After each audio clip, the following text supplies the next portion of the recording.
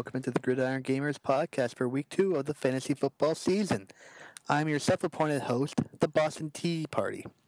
What a week that was. I won, the Pats won, the Jets lost. All in all, it was a pretty great week. And also, now I'm number 1 in the standings. I don't want to get too cocky, but... Come, bow before your king. Bow, you shits. And now, let's get into the matchup rewind. I'm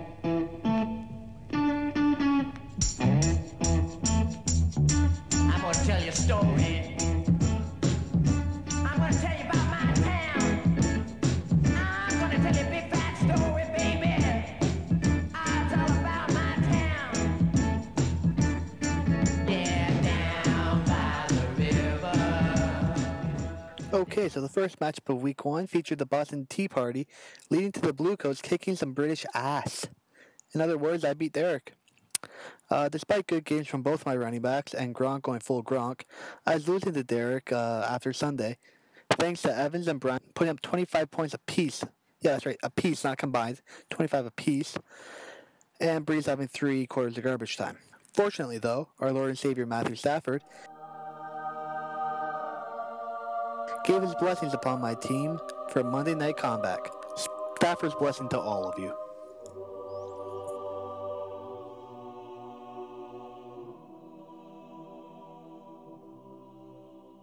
Up next, John muzzled the Tigers and stopped them from whining.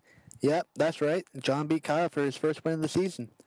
John was carried to victory by Jesus Christ, or as he's also known, Tom Brady. Brady nearly had enough points to beat Kyle himself, despite losing all of his receivers during that game. Sidebar, why does John have Brady and Luck? He could really trade Luck at this point, or trade Brady to me. On the other side of the matchup, BT made the great decision to... Christ. On the other side of the ball, BT made the great decision to bench Aaron Rodgers in favor of Week 1 darling Alex Smith. It's a bold strategy, Cotton. Let's see if it pays off for him. Combine that with Jordan Howard getting less than a point, and you get the worst score of the week. Hey, Kyle, need a little Tariq Cohen in your life since Howard's hurt? If you do, hit me up. Next up, Philip Rivers came all over Bell. Yep, Mackey beat Willis. Despite Elliott, Pryor, and Olsen combining for 6 points, Mackey was able to ride Freeman and K-Hunt to a victory. Willis had the opportunity for a Monday night comeback with Kenny G starting in his flex, but I don't think he prayed to Stafford hard enough because he wasn't able to make the comeback. It's okay, Mike. Just open your heart to Stafford, and he will bless your fantasy team with plenty of victory. Okay, and with the highest score of the week, Crowder wasn't demeaned by Mr. Rogers. That means that Mono beat Dosky. Mono was led to the victory by Crabtree and his 3 TD grabs. Crab people. What a greedy asshole. One of those could have gone to Marshawn. Dosky actually got good performances out of both Monty and Ajayi. Unfortunately, the Jags defense pulled a Dalton and gave up negative points, negating any chance Dosky had to win. Never go full Dalton Jags. And finally, Scotty doesn't know enough about Mojo. Yep, Nick beat Scotty in the closest matchup of the week and I think the season so far. This one must have been a heartbreaker for Scotty. Thielen fumbled with a minute left in the game, and if he just would have hung on to the ball, Scotty would have won by .18. I guess that's what Scott gets for starting a Bradfordless Thielen. Also, what's Nick's deal with the Jets? He has Powell and Forte on his bench, plus former Jets receiver Decker. I think he's a closeted Jets fan. I guess the Raiders are too good for him now. So just to review my predictions from last week, I took Suggett, Kyle, Mackey, and Romano and Nick to win. Meaning that I went 3-2 in last week's predictions, which puts me at 7-3 on the season. Moving on to player movement, there are no trades this week, and the waiver wire wasn't really impressive. So let's move on to the projections for week 3.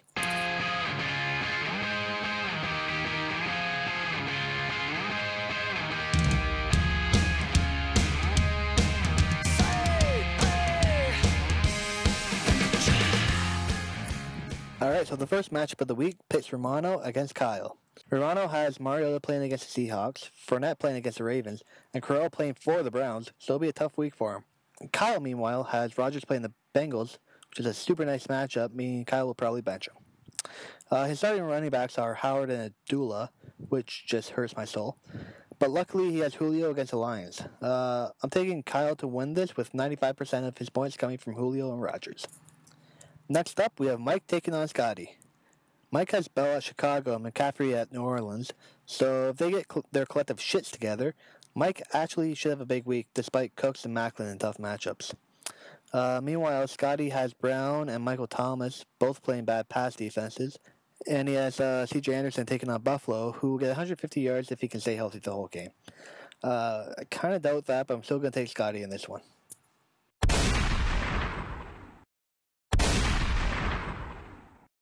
Now we have the first gun bowl of the season, when Nick and John go toe-to-toe.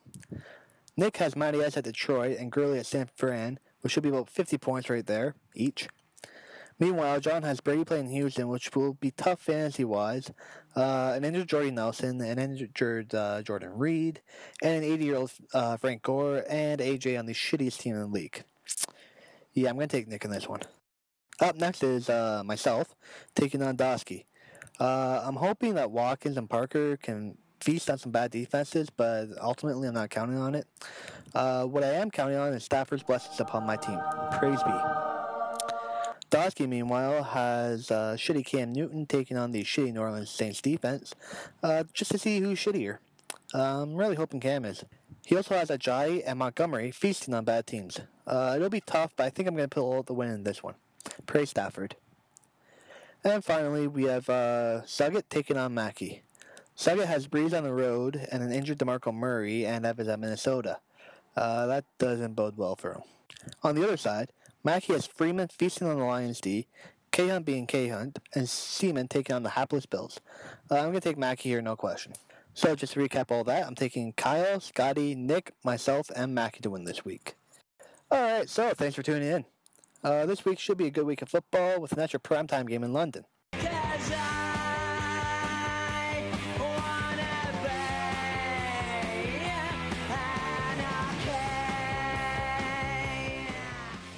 Is it still considered a primetime game if it's the only game on TV, but it's also at 9:30 a.m.? I'm not sure. Okay, so this is your weekly reminder that if you're in Bush League and you're listening to this, pay me, you asshole. And until next time... Gentlemen, suck my dick.